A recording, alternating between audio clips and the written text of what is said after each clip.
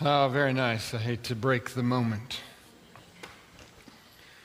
But I appreciate so much the blessing of young people who've worked hard and honed their skills and are able to come and bless us like that. Thank you all so much. So it's been an interesting week, hasn't it? Yes, I guess it has. One thing I wanted to call your attention to is this last weekend, a particular movie came out in the theaters that has attracted quite a bit of attention. The story of Desmond Doss, called Hacksaw Ridge. And a book was put out that is actually an abridgment of, if you ever read when you were younger, The Unlikeliest Hero. How many of you ever saw that book or had it read to you when you were a kid? Yeah, I did too. An abridgment of that has been put out and made available as a giveaway kind of thing. And what it has is an abridged version of the book, and then at the end, a little piece on the faith of Desmond Doss. So it makes it a very good sharing book that can introduce people to the Adventist Church. I think it's very well done. Pastor Doug Batchelor, one of our good evangelists, has put the ending part together, and I think he did a nice job with it. And it follows very easily through the book. And Priscilla Lynn has made a point to get a number of these and make sure that they are available if you are a person who knows people you'd like to share this with. Already this week we've had a number of examples of it. My wife has shared it with her students at Adventist University of Health Sciences, and Julie Cook as well. That's your name, right? Yeah. Is her name Julie Cook, or am I just saying her name? You both named that. All right, see, that was a strange moment for me there. Thank you. All right. Anyway, she made them available as well to her students, and you might want to do the same if you know people who know about this and would be interested. So Priscilla is here. Wave your hand, Priscilla. Turn around so they can see your pretty face. There we go. There's Priscilla. And she will be happy. She will be over here. The books right now are in the literature resource area that's just to the right here when you go out the sanctuary and curve around like you're headed to that classroom. There's a lot of materials there that Priscilla keeps stocked. There's a number there. She has backups. So take advantage of this if that's the way the Lord moves on your heart. So, good. And in the larger context of our nation and of our land,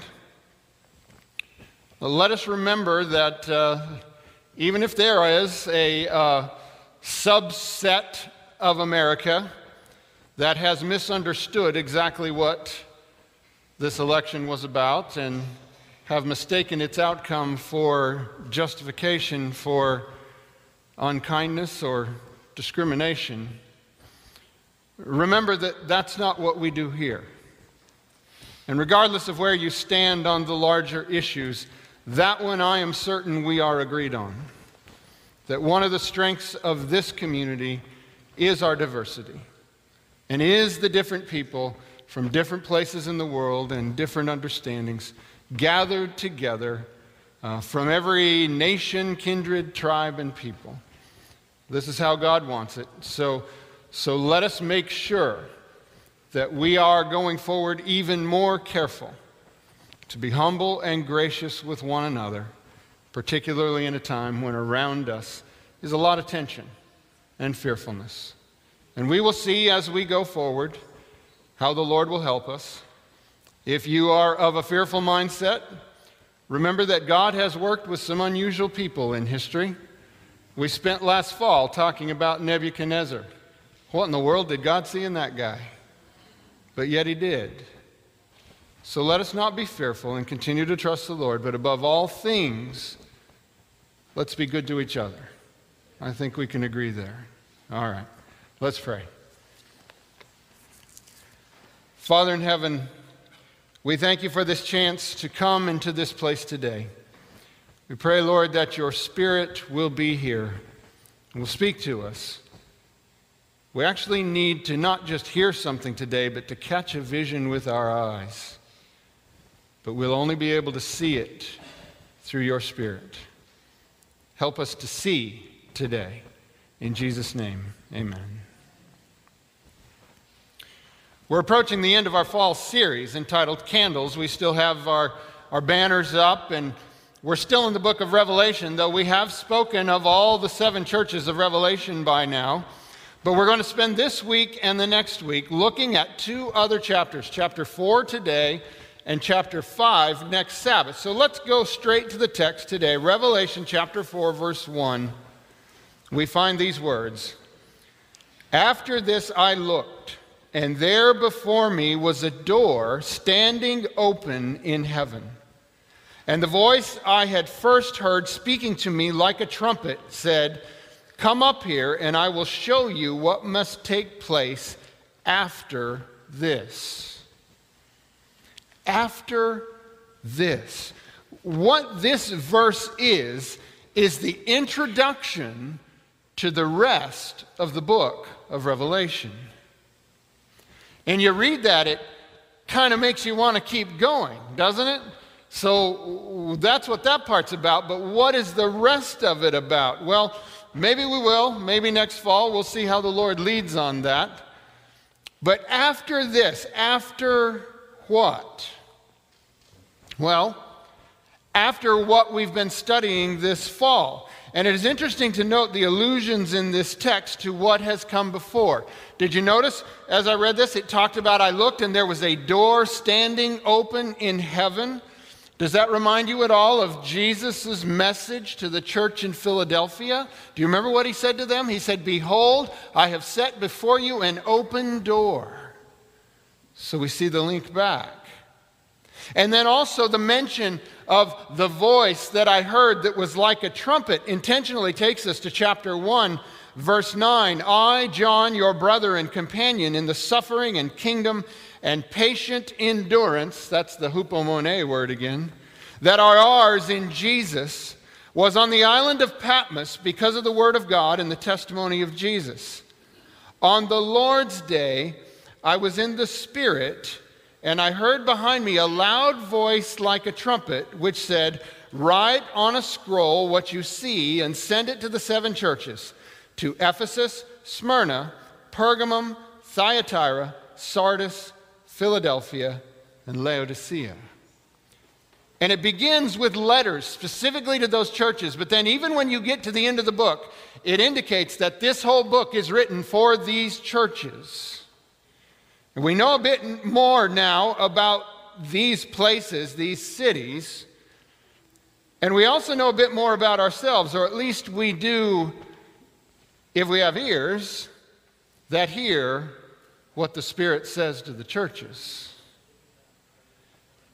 It was Jesus' voice that was the voice like a trumpet, which of course isn't at all surprising because as you recall, this book is called the Apocalypsis Jesu Christu. You remember that back from when we first talked in the first message on this series? The taking the lid off. That's what apocalypse means, to uncover. So it is the revelation of and from Jesus Christ. So it's no surprise at all, now that we're in chapter 4, that it's Jesus' voice again who's ushering us into the next phase of this. It was Jesus who walked among the candles. It was Jesus who dictated the message to the churches. It was Jesus described in the beginning of each letter who was the answer to the needs of that church. It was Jesus who promised and provided the rewards for the victorious. And now once again, Jesus is moving us forward. Revelation 4, verse 1. After this I looked, and there before me was a door standing open in heaven. And the voice I had first heard speaking to me like a trumpet said, "Come up here, and I will show you what must take place after this." The trumpet voice of Jesus is calling John into a place where he has never been before, and into a place that would have been forever closed off to all humans, a shut door closed to all humans except for the work of Jesus. Jesus is the one who unlocks the door and opens it for us. Revelation 4, verse 1, the last part, "Come up here, and I will show you what must take place after this." There's a strong chronological ordering to the statement built upon what was said before, though we have to be careful not to be too nitpicky here with our understanding of the time frames. We have this in chapter 1, verse 19, "Write therefore what you have seen and what is now and what will take place later." So this book is about both now and what is to come. The revelation is going to be about now and later. And we've gone over the part that was now, the 7 churches. But in doing so, we've seen how remarkable it is that what was now then is pretty much now as well, isn't it? So true does the author of Hebrews point out, as the church of Pergamum learned, Hebrews 4, verse 12, "For the word of God is alive and active, sharper than any double-edged sword." You remember the Jesus of the sword? "He who has an ear, let him hear what the Spirit says to the churches." We've talked about the things that were in the time of John, but now Jesus says, "Come up here, and I will show you what must take place after this." And what follows, as noted before, is the rest of the Apocalypsis Jesu Christu, the rest of the book of Revelation. Though interestingly, the vision will move slightly backwards in time before it moves forward to the end. And this is what's happening in chapters 4 and 5. And you will see that more clearly next Sabbath when we talk about chapter 5. Revelation 4, verse 2, "At once I was in the Spirit, and there before me was a throne in heaven with someone sitting on it. And the one who sat there had the appearance of jasper and ruby. A rainbow that shone like an emerald encircled the throne." So Jesus calls John to go through the open door. And as John is transported, I wonder if these words of Jesus came back to him in that moment. These are words we considered earlier this summer before we began the Candles series. We talked from the book of John for a little while. John chapter 10, verse 7. Do you remember these words? "Therefore Jesus said again, very truly I tell you, I am the gate for the sheep." In verse 9, "I am the gate. Whoever enters through me will be saved." And I wonder if John remembered these words of Jesus as well. John 14, verse 6, Jesus answered, "I am the way and the truth and the life. No one comes to the Father except through me." John had written these truths that Jesus had spoken, and now here he is in vision experiencing these very things. For who is it that John found when he went through the door that is Jesus? Well, once through the door, John found himself at the throne of the Father. "No man comes to the Father except through me," Jesus said. How do you think John felt in that moment?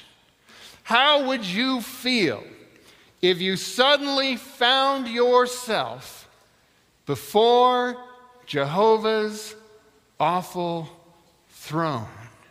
Now, when I say awful, I don't mean what that word has come to mean, like ugly or in bad taste, but rather awe-filled. To stand in a place that is overwhelming. You would be filled with awe, you would be filled with wonder, and I think you would even be filled with a little bit of fearfulness because of how great and surpassing the glory of God unveiled is. Make no mistake, if only an angel were to appear in this room now,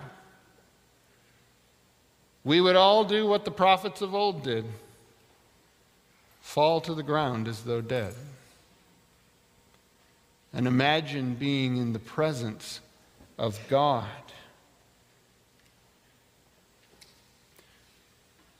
The words of Isaiah come to mind, the words he spoke when he was in a similar situation. Isaiah 6, verse 5, he said, "Woe to me, I am ruined, for I am a man of unclean lips, and I live among a people of unclean lips, and my eyes have seen the King, the Lord Almighty." But do you remember in that moment in the story of Isaiah what rendered him safe and able to stand before the Lord Almighty? Verse 6, "Then one of the seraphim flew to me with a live coal in his hand, which he had taken with tongs from the altar. With it he touched my mouth and said, 'See, this has touched your lips. Your guilt is taken away and your sin atoned for.'" Isaiah was touched with a coal from the altar, the place in the temple where the sacrifice was made for the sins of the believers, the illustration of what Jesus would do for us. Isaiah is made safe to stand before the throne of God by the promise of what Jesus was going to do for all humanity when he died on the cross. No doubt John, in that moment, as he's taken into the very presence of God, must have felt completely overwhelmed at the sight. And he might have been tempted to believe he didn't belong there. But perhaps also these words came to his mind in that moment, as they come to ours now as we ponder this. Hebrews chapter 4, verse 14. "Therefore, since we have a great high priest who has ascended into heaven, Jesus the Son of God, let us hold firmly to the faith we profess." And then verse 16, "Let us then approach," where? "God's throne of grace with confidence, so that we may receive mercy and find grace to help us in our time of need." So can you hear today the voice of Jesus saying, not just to John all those years ago, but saying to us right now, "Come up here and I will show you what must take place after this"?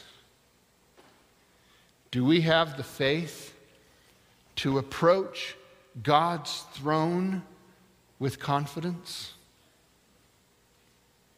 There are some who do.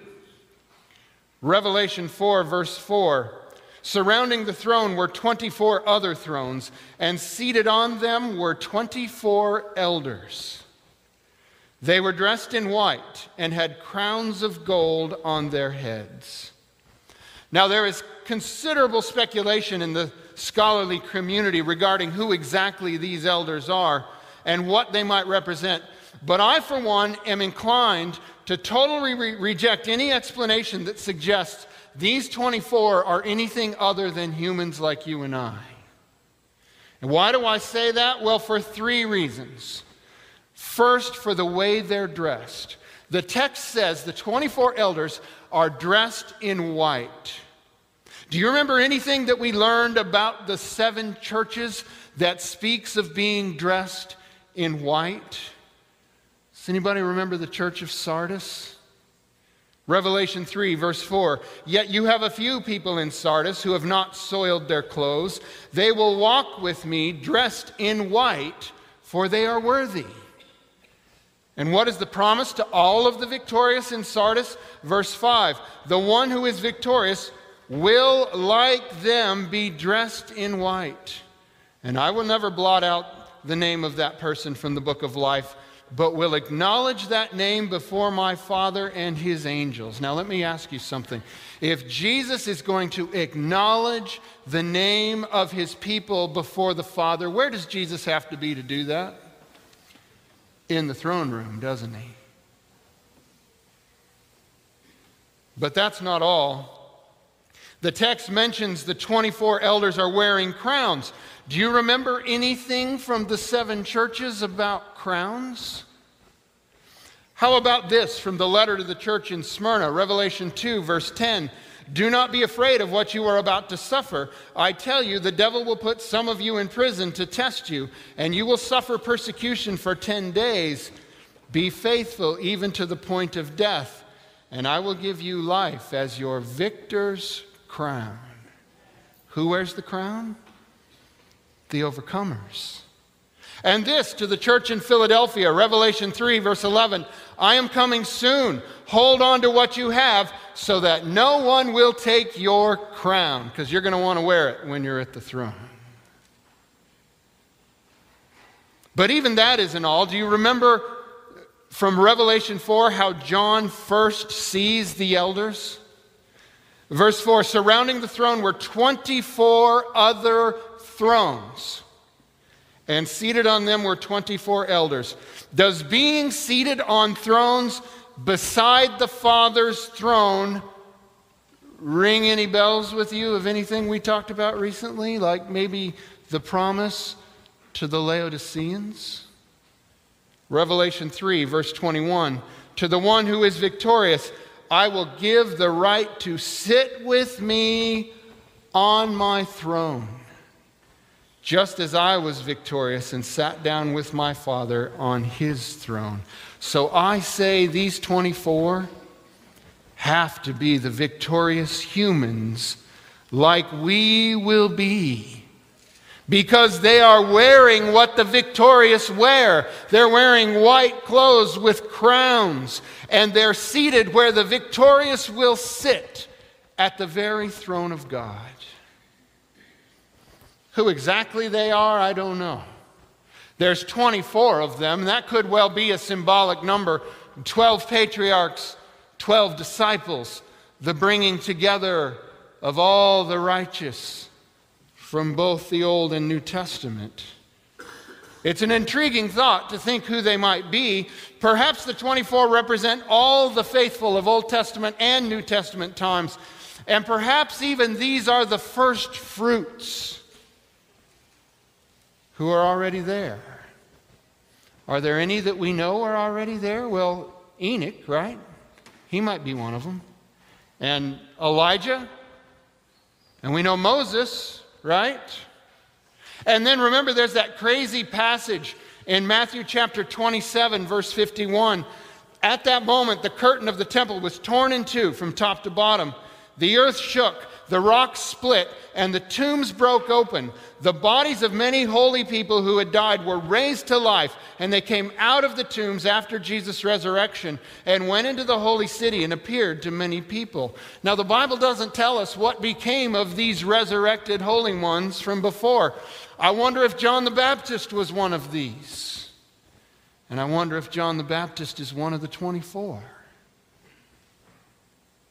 We will never truly know for sure until we are literally at the throne with them. But it ought to give us great courage that already there are humans literally seated around the throne of God. But back to the scene of the throne, and we're going to move quickly now. Verse 5, from the throne came flashes of lightning, rumblings and peals of thunder. In front of the throne, 7 lamps were blazing. These are the 7 spirits of God. Also in front of the throne, there was what looked like a sea of glass, clear as crystal. I thought about trying to find some pictures. I've tried to do some different pictures at different times. I thought about trying to find some pictures, the suggestions of an artistic mind as to how this scene truly appeared. But in the end, I decided against it on the grounds that anything I would find would be so much less than what this reality really is, that when I got there, I'd have to repent for doing it. So I didn't. You will just have to let the Spirit paint the scene for your mind's eye.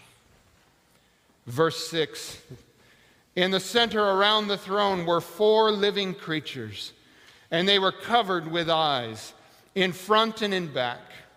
The first living creature was like a lion. The second was like an ox. The third had the face of a man, and the fourth was like a flying eagle.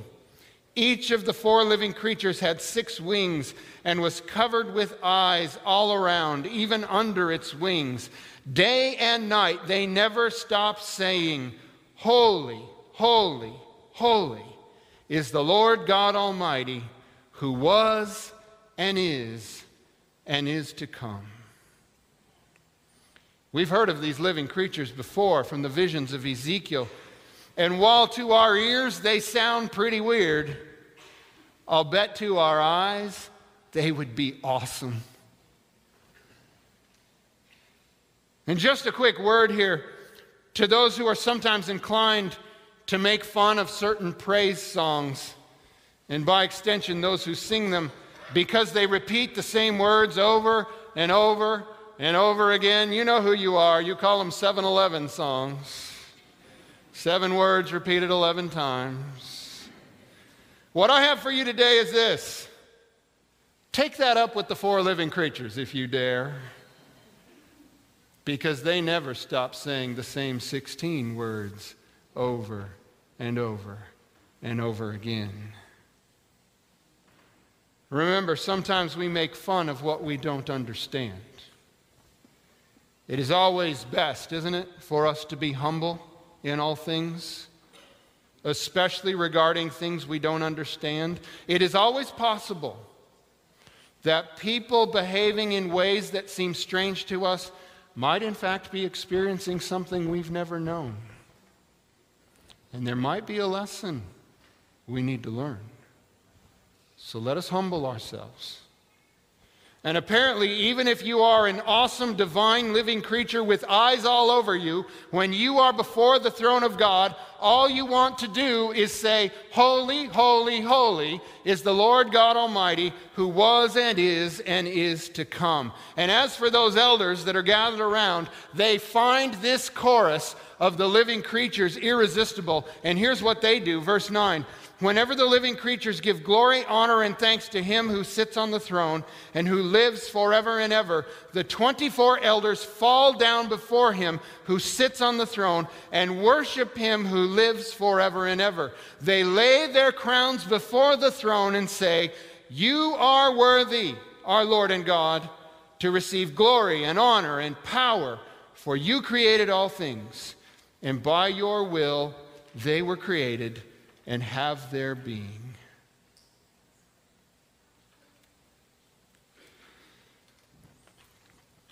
So I got to tell you, sometimes when I read Scripture, I can't help but think to myself, I'm not sure we're doing this right. What we see in Revelation 4 is, in my opinion, what a normal day at the throne of God looks like and sounds like. The elders and the creatures and who knows who else might be there are worshiping. And I'm not exactly clear on all the details, but I am clear, I think, on at least one. There isn't anyone there just passively sitting and watching. Pretty sure about that. No, it seems that worship in heaven is a participation sport, not a spectator sport. And apparently it gets kind of loud sometimes. And not only that, there's motions you do when you're a part of it. And you know what I believe? I believe that we are by faith today seated in heavenly places before that very throne of God. And because of that, I think we need to join in the chorus of heaven. So this is what we're going to do.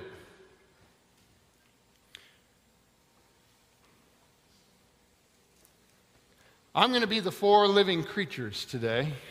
So just imagine me with 6 wings and lots of faces and eyes all over.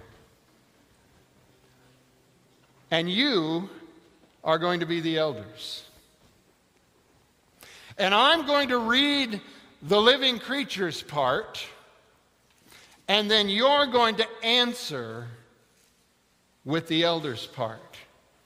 And we're going to practice this once, and then we're going to do it 3 times because we can't do it forever because the bridge needs to come in and start the next service. So we can't do that. But we're going to do it 3 times. And here's the other thing. The elders don't just say these words. They put their crowns before the throne and they bow. Now, I'm not going to make you get out in the aisles and bow. But what I do suggest you do is go ahead and pull out that kneeling bench we use sometimes. And if you're able to do it, when it comes to your part, go ahead and pretend to take off your crown and kneel and say those words. Now, you don't have to kneel 3 times. You can stay there after you get there the first time. But go ahead and do that because worship is a participation sport at the throne of God. And I don't want us to get cheated today. So here's our practice. You don't have to kneel on this one. You can kneel on the next one, and then I'll lead you to start on the second. So here's what I will say.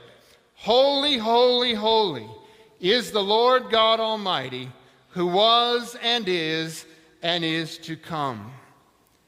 And then you'll say, you are worthy, our Lord and God, to receive glory and honor and power, for you created all things, and by your will they were created and have their being. Okay, that was pretty good, but this is not a polite, responsive reading. This is bowing in worship before the throne of God. So now don't get totally out of hand. You'll scare some of us. Don't do that. But let's do this with feeling. So I'm going to say the holy, holy, holy part, and then you can pretend to take off your crown, because that's what the elders do, and kneel, and then we'll say the other together. So here we go. Holy, holy, holy is the Lord God Almighty, who was and is to come.